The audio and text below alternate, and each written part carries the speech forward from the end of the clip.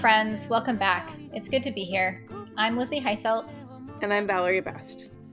We've been talking to David, a stay-at-home dad, and his wife Kristen, a paleontologist, about their family. Well, mostly David up until now, about his decision to adopt first a 6-year-old boy with cerebral palsy, and then a teenager with severe emotional and mental trauma. David was single when he adopted his boys, and some of his friends and family had worried that he wouldn't be able to find a woman willing to marry him if children were part of the deal. Enter Kristen, who was, obviously, willing to marry him. Kristen had been married before, and she brought her own young daughter into the relationship. And while she was slower to decide to marry David than David had been to decide to marry her, she did get there eventually, and remains fully committed to David, Carlos, Jonathan, and their other children. If you haven't listened to David share his story about adopting Carlos and Jonathan, pause this episode and go back to that one, then come back here. We'll be talking about surprises, good surprises, and less good surprises, and how those surprises can shift your worldview and your perspective so severely that you are forced to expand your very being. So let's get to it. David and Kristen got married in 2008, and after a rough start and a lot of pain and heartache regarding their son John, they felt like it was the right time to have a baby. We didn't want to wait too long because we weren't especially young in childbearing years. We got pregnant with Emmeline, and everything was fine with the pregnancy and fine with the birth and fine with the first year. And she was just so engaging, and she was so interactive, and everyone who met her said so. And so when that started to kind of drift a little, I don't think she sort of withdrew within herself, but she didn't learn to speak.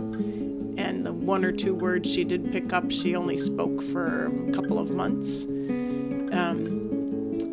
I think I always wonder, what else is in there? It's very hard to tell what's in her mind, except the, sort of emotional state you can guess at fairly well. But even that's got to be more complicated than what she's able to express.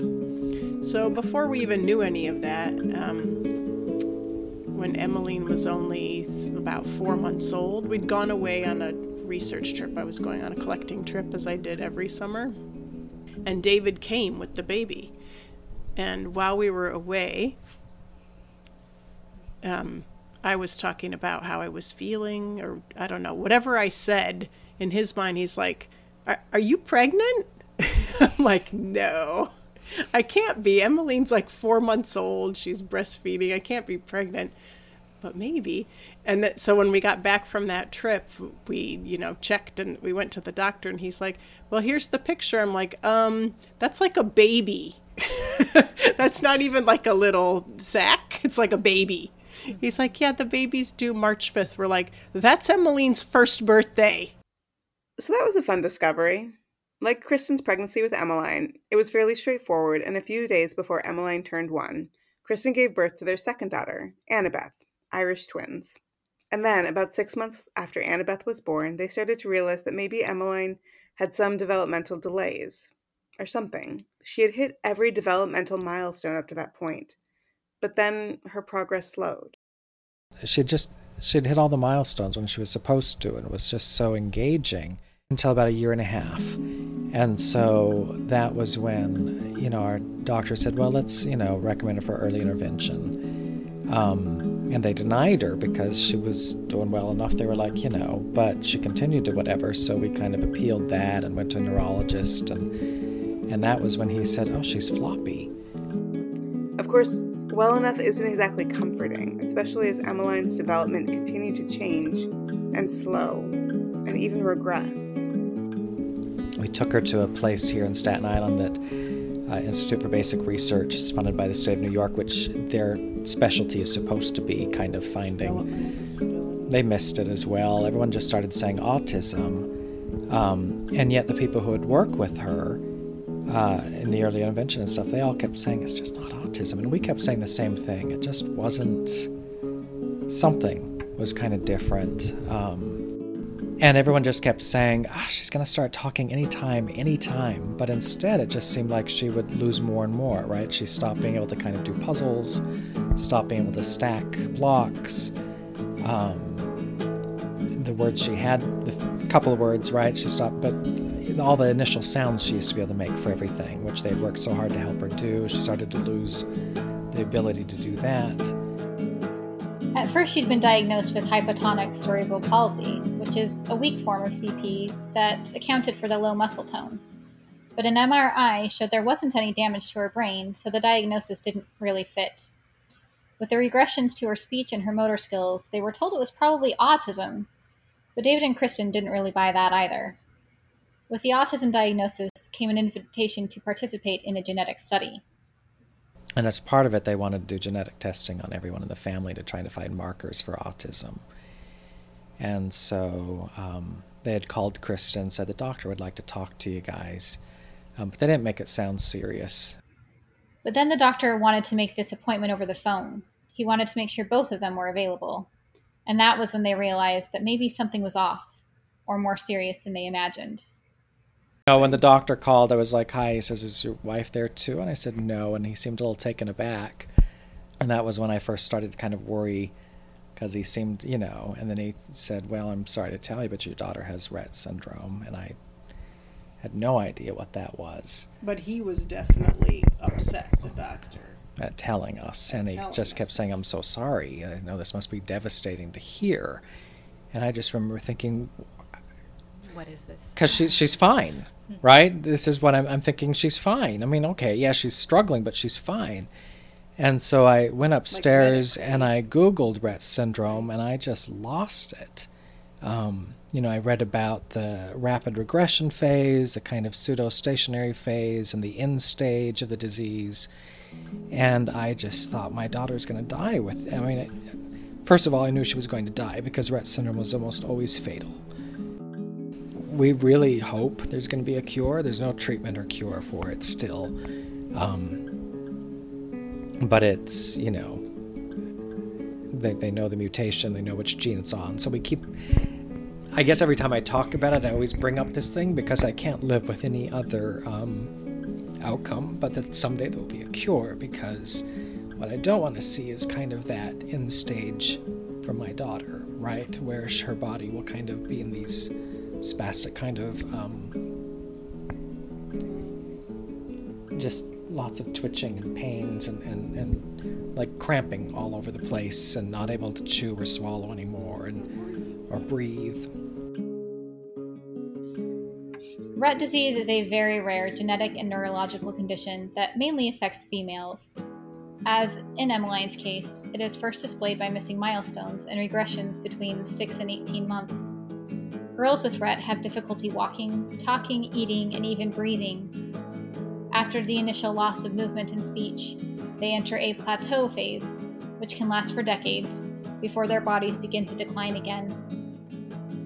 In the long plateau phase, the hallmark of the disease is repetitive hand movements, and although they cannot communicate well with their voice, their bright expressive eyes indicate that they are cognitive of much more than they can communicate. Boys with Rett are much rarer and generally have a more severe course of the disease. Rett can and often does eventually cause death due to breathing and swallowing difficulties.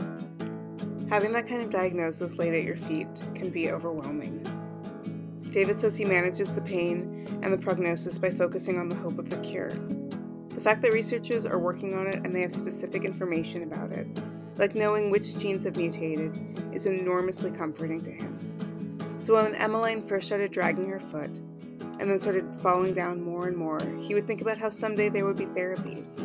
There would be an end that would allow Emmeline to live more of the life they imagined for her when she had been the bright and engaging baby.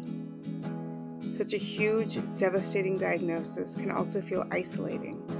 Who among their friends and family could truly relate? At the difficult time when they were becoming aware of the disease and adjusting to its impact on their lives, there were some people whose love and care were able to pierce through the isolation. And, if nothing else, David and Kristen felt like their family was seen. The first one was when David was asked to serve in a significant position in church, as a counselor in the stake presidency, which manages several congregations in a geographic area. In David's case, Brooklyn and Staten Island. As he began that service, he was given a blessing by an apostle of Christ. It was nice. The apostle who was there usually doesn't set a counselor apart. In fact, he says he's never done that, but he'd set me apart and gave a very nice blessing where he said, "I bless your children and your family through you." And it was a beautiful blessing. He said, "I'm giving you this blessing. I'm giving them this blessing as if my hands were on each of their heads." And it was really powerful. Like you could see in the small time he spent with us that he just got it, what was happening in our lives and how it must feel. And he's not the only person that has ever done that. There have been others. But it's such a support when you see someone understand, like this Make-A-Wish trip we just went on.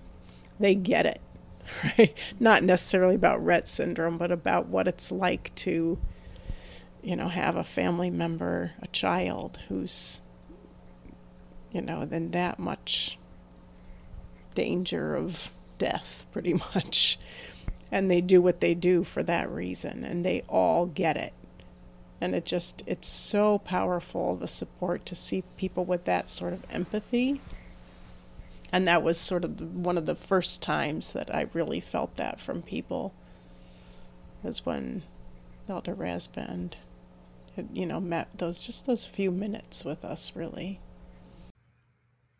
There are challenges to having a child with an illness that takes up so much time and energy and concern. Obviously, it's a challenge for the whole family. But it would be short-sighted and narrow-minded to think that there are only challenges, or that each family member doesn't also gain so much by having a close relationship with Emmeline as well. There's the fact that Emmeline's diagnosis paved the way for their family to make a 10-day Make-A-Wish Foundation trip to Universal Studios and Legoland with plenty of spending money. But there's also the way it has expanded their world from the inside. I feel like I like myself more, that there's more to me, kind of thing, right? All these different facets because of the experience I have with these really different kids, really different kind of life that kind of rounds out my experience in ways I never would have considered. And I like that about myself. I think even sometimes it's kind of humiliating to say, but we're like, do you ever watch that show Speechless with Minnie Driver? No, She prides herself on being the mom of the special needs. Right. We're like, we're that family who's so enduring. Right? He's got to have something, right? In all this awfulness. Mm-hmm. But there's something to that's not just pride or just finding something to love about it, right? But it really does sort of add this richness to your life.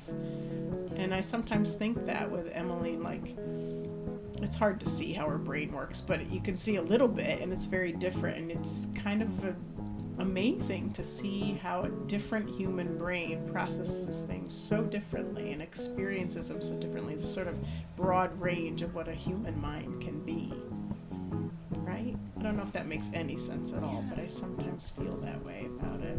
And even the same with Carlos, right? His mind is very different, probably even from what it would have been had he not been injured.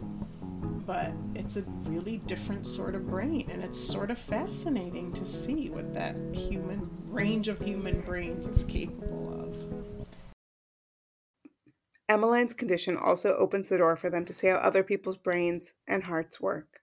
Like Annabeth, who at less than a year younger than Emmeline provides a close contrast and a close friend.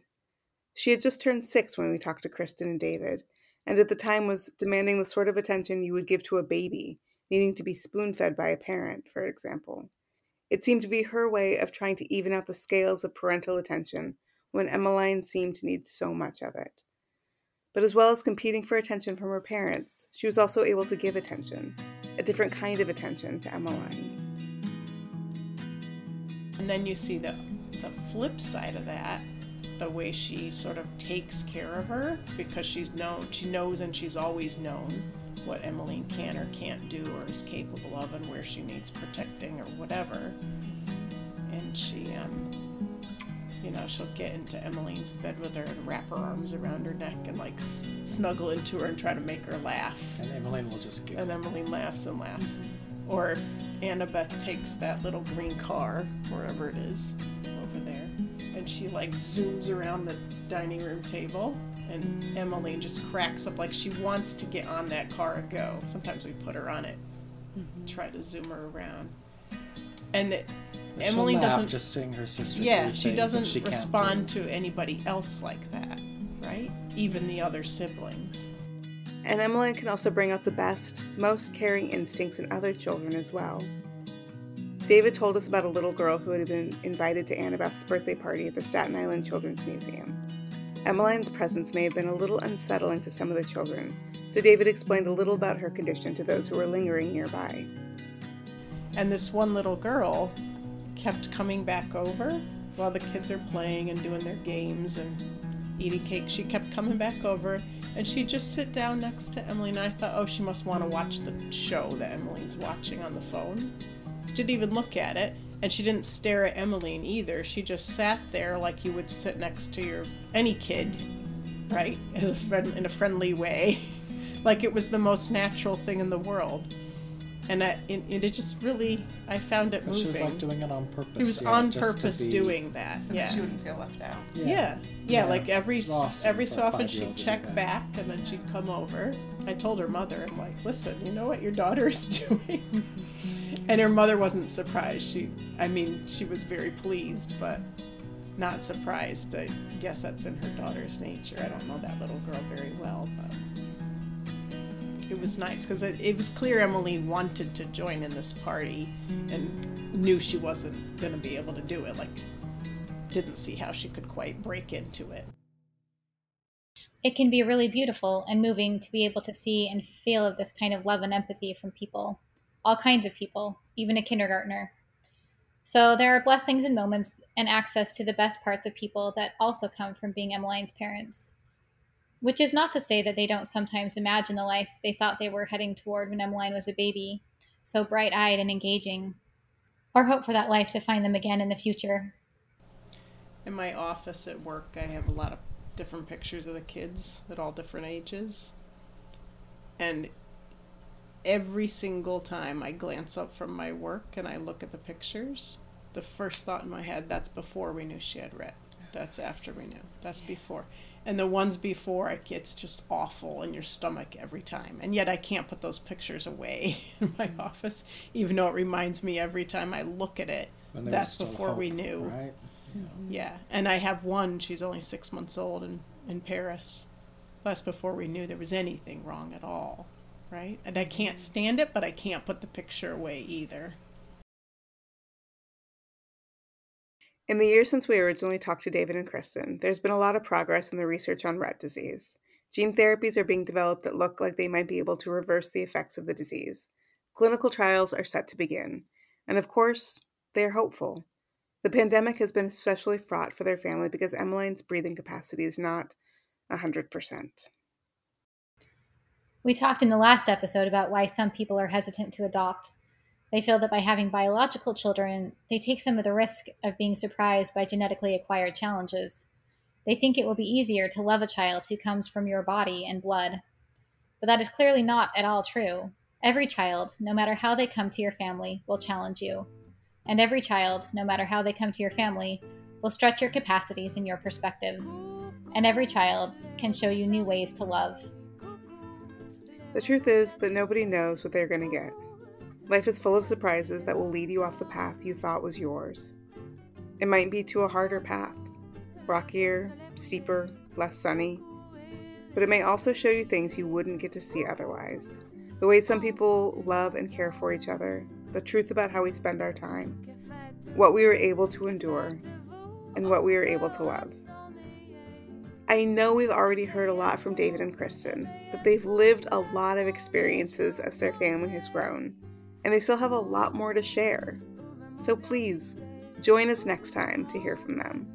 We'll be talking about things like boundaries, exceptionalism, hope, again, and what it feels like to reach a finish line. We hope you'll join us.